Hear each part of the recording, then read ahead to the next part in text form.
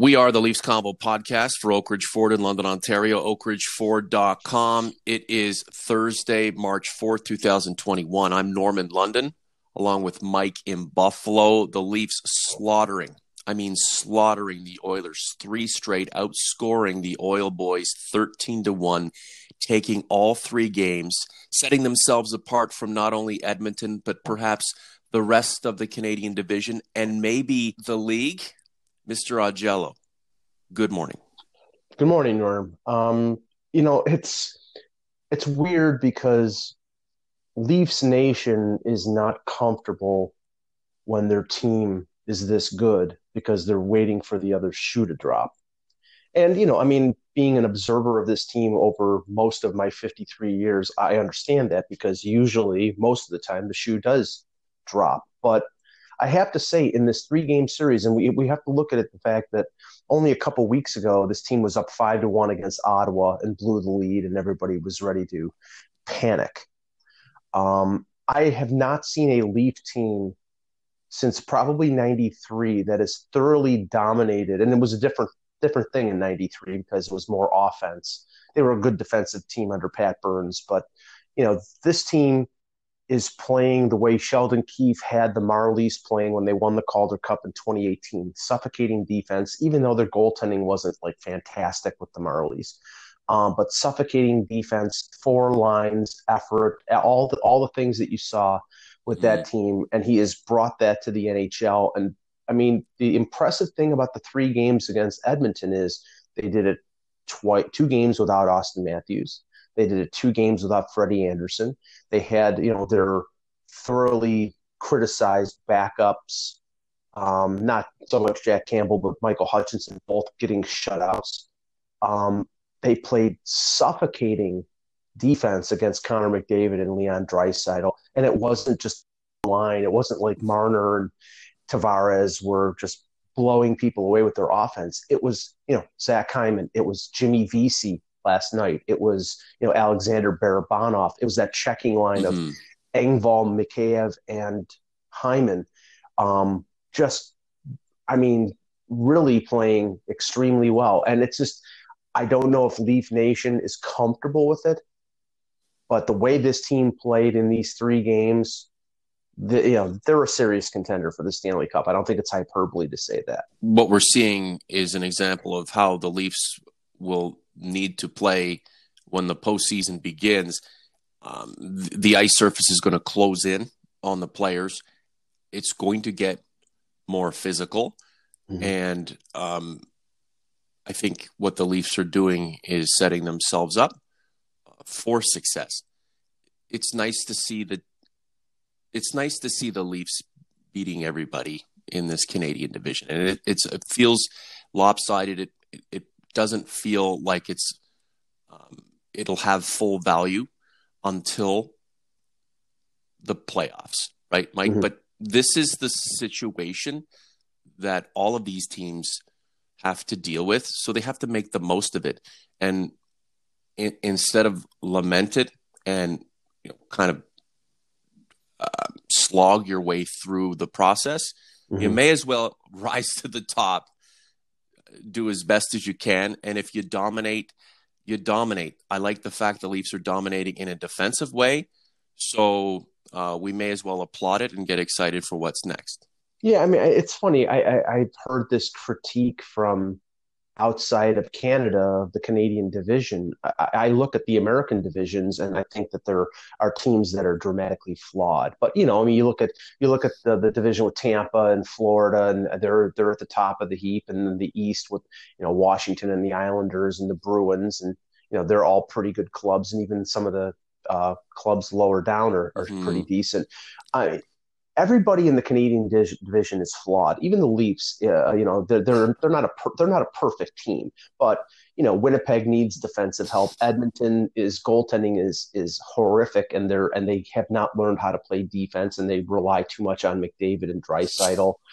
Vancouver is defensively challenged. Montreal is offensively challenged. Nobody has the right combo. But the Leafs are, the best suited right now, and this is regular season, the best suited of the 7 teams. But when we get to the playoffs, a team that can shut down Yep. defensively, those teams win because most of the games are 2-1 or 3-2. And that's what I think has been great of these last few games is, even the Calgary game where Nylander scored late in regulation and won it in overtime. It was a 2-1 game. The Leafs have shown an adaptitude, excuse me, Yeah. to play that sort of playoff defensive style. And if they can do that, and then have the offensive capability that they have, that we know they have, then they could have a lot of success in the postseason. Mike, they can play close hockey, they can play fire wagon hockey, and they have game breakers like William Nylander. He got it done against the Calgary Flames when it seemed the chips were down and the Leafs were about to lose another. And look what's happened since. They've been on a roll, taking care of Edmonton. That team has to reassess what it's about. But that's good, right? You kick ass, you take names, and your opponents are in your rearview mirror and you're looking to the future. And that's what the Leafs are doing. A well put together group of players. And it just makes me just so happy to be able to witness this night in and night out, knowing that this might be the best chance the Leafs have had to win a Stanley Cup in decades. Nice scoring throughout the lineup in that 6-1 win over the Oilers. Jimmy Vesey picking up 2 goals.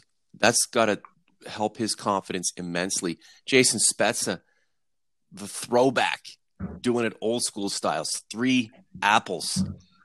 He just keeps on taking. Nylander with a beautiful curl and drag and just pause and just wicked little snipe. Marner with an assist. Auston Matthews didn't get anything, but you know what? That's okay. He's still getting back into the flow of things. Again, throughout the lineup, a diversity, layered, everybody contributing. And you have to think, Mike, Wayne Simmons isn't even in the lineup right now. And Elliot Friedman thinks that this team is going to augment even further by upgrading the top 6. Well, first on the diversity and the depth of scoring, Nylander scored in all 3 games in Edmonton. He's red hot right now. And, like our previous convo, Dr. Nylander has showed up. It's not Mr. Willie. And as long as Dr. Nylander continues to show up, I don't think people will complain because he's a top end offensive talent. And he, when Matthews was out, he stepped up and really played well. And that's what they need. Tavares and Marner, everybody really stepped up. Yeah. I'm sorry, Mike, just to interject there. John Tavares, we're talking about William Nylander because he's scoring some really nice goals. And again, he's the focal point. He's the pariah.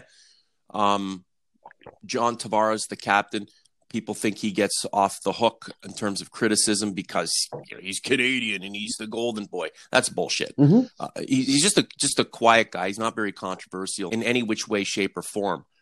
But he's quietly putting together a succession of games where he's doing everything right and getting points. We're not going to talk about him at the same level we do with William Nylander, and that's just the way it is.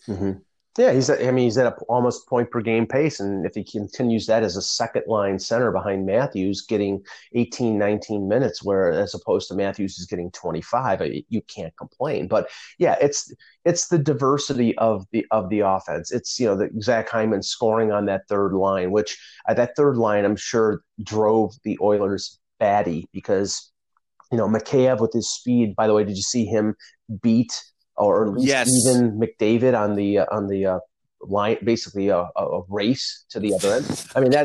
I mean, if Ilya Mikheyev could put a stone in the ocean, he would be, right now he just can't seem to score.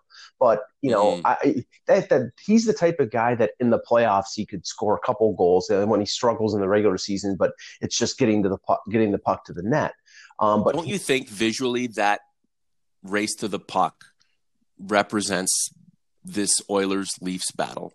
The best player in the league, either barely tying or slightly losing to, the Leafs' 10th best player. It's just impossible right now for the Oilers with all of their scoring prowess to match up with the Leafs team that has an equal amount of scoring talent and so much more. That race to the puck represented how these teams shape up. The Leafs are just better. Yeah, it's funny because I have, and I'm sure many Leaf fans don't have this sympathy, but I have sympathy for Connor McDavid and Leon Draisaitl because they're two of the best players in the league, and their organization is just fatally flawed in terms of they haven't had a good goaltender since Cam Talbot, and that Cam Talbot I don't think is a legitimate number one, and their defensive concept has been bad. Even with a good coach like Dave Tippett, they just can't seem to put it together. And I said, until they get better defensively, until they get a number one goalie, they're never going to win. And Terry Koshan, one of my compatriots from the Toronto Sun, said, when was this tweet, written? And I says, well, I save it up and I tweet it every year because it never changes. So, Mike, seriously, it hasn't changed. I have the same sympathy for Connor McDavid that who was number one overall in 2015 as the second overall pick, Jack Eichel. They're throwing their careers away at teams, their prime years with teams that just don't know what it takes to put together a winning formula. And I feel because, maybe McDavid stays his entire career with Edmonton, but Jack Eichel, he's probably going to force his way out of Buffalo in a couple of years because the team doesn't know what the hell they're doing. And maybe you can say that at least Kyle Dubas and Sheldon Keefe have a clue of what it takes to have a winning franchise and the pieces that it takes to have a winning franchise. Now they just got to prove it when it counts in the playoffs. Elliot Friedman last night getting Leafs Nation into a bit of a frenzy by essentially stating that the Leafs are looking and most likely will upgrade their top six. Like, that top six is already pretty stellar. Imagine upgrading it. Well, I think what he is basically pointing to is the fact that they want to lengthen their lineup. If they can acquire somebody who fits into the top six, that allows them to move Kerfoot back to the third line center, maybe use Engvall as the fourth line center. It gives them more depth, and we know how it is in the playoffs. You need multiple layers. You need bodies that can step in. Look at what Dallas last year. The Kiviranta, the guy who scored the goals in game 7. He was an extra player. He stepped in because of injury. So, they definitely want to have multiple layers. Friedman talked about the fact that the Leafs probably aren't going to wait till April 12th because, right now, this still is the 14-day quarantine if you trade with the U.S. team. And if you do that, then you wouldn't get the player until April 26th, which is about a week and a half before the end of the regular season. So he's looking at the Leaf schedule and said there's a gap there in mid-March, like March the 12th to the 26th, where the Leafs have a light schedule, I think only 5 games. So that might be the opportunity for them to go out and make a deal. I know for a fact, like he's mentioned previously, and I know that Darren Dreger has mentioned as well, the Leafs focus on Michael Granlund from Nashville. That may very well be the case. I don't see it, but I'm not a general manager, but I don't see how that dramatically upgrades their roster. He's a talented player. He's a good two-way guy. He's got speed. I think what they really need is somebody with less offense and more size and snarl. Not a goon, not a fourth liner, but somebody who can throw their weight around. And the guy that I sort of mentioned to you, I think on the last convo, was Eric Stahl. But the factor here is, the Leafs don't have a ton of cap space, and whoever they trade with, that team is probably going to have to retain significant salary for them to make the deal. And the question is whether they're going to have to trade anybody from the existing roster to be able to make that deal. I think it'll probably end up being a draft pick because there's a lot of teams out there that are just looking to shed salary, and they'll probably take anything, not anything, but a future asset to get rid of money in a pandemic challenged world right now. OG's Converse, who do you think the Leafs should acquire? Who do you think they will acquire? Let us know below this post on YouTube, or you can do that in community. I'll come up with some interesting poll that you guys can interact with. Just a bit of news. Leafs Combo hoodies are a go through our local supplier. We're not getting them out of the United States now. The deal has been signed. I got a whole bunch coming. There are a few OGs and converts who already have their names on some of the product. Jeff Taylor, Ian Spence, Brad McClellan, Ronnie Smith, Mike Augello. Yeah, super excited because, now we have a bona fide supplier, and we're going to be doing all sorts of swag. Locked in, 100% ready to go. I'll keep you posted as the items are in transit, and when they get here, I'll figure out a way to make sure everybody has their Leafs Combo swag, because we love when the OGs and converts represent. Again, we appreciate everything you guys do for us, all of the hits, all of the listens, all of the views, all of the feedback, positive or negative. It means so much to us. We're 1.5 million views and listens on all podcast platforms, including YouTube right now. We're humbled by that, and bigger, better days ahead, not only for the Leafs, but this podcast as well. So Vancouver tonight, and then it's Winnipeg, Vancouver the Saturday, and then Winnipeg. That'll be a nice new dynamic for the Leafs because we really haven't seen Winnipeg, but Vancouver's a bottom feeder. Is this just more shinny, Mike, more padding of stats? Do the Leafs really have to lock in now against these teams that you think they're going to kick the shit out of, and focus on who cares about scoring 8, 9, 10 goals a game? It's about limiting goals against, chances against, because we're setting the stage for bigger, more important fish to fry. Well, that'll be the real test tonight, because Vancouver, I think will probably think that their chances are better in a game against the Leafs if they go throttle wide open, and the Leafs love to score. So if it gets into a that type of 7-6 match, I'm sure it'll be entertaining and everybody will love it. But I think Sheldon Keefe will be pulling his hair out. So we'll see what the dynamic is. Now, the interesting thing, it's back to back, and Anderson played last night. So whether it'll be Hutchinson or Campbell playing tonight, Sheldon Keefe after the game said, Campbell is starting to, he tweaked something after the shutout on Saturday, and he's day to day, but he skated yesterday, so it's possible he plays. But I think they'll be careful and play Hutchinson.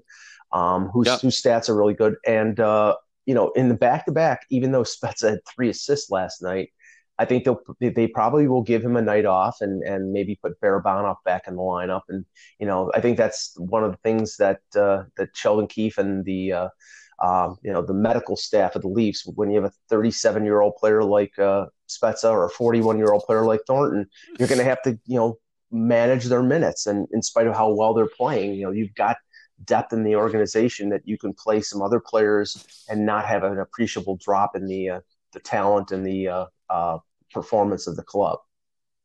I can barely make the kids' lunches without pulling a hamstring between the counter and the fridge and tearing my labrum when I'm buttering bread and toast and whatever, making sandwiches. And these guys are out there playing at a high level. And I'm thinking beyond that, like Tom Brady. What is he?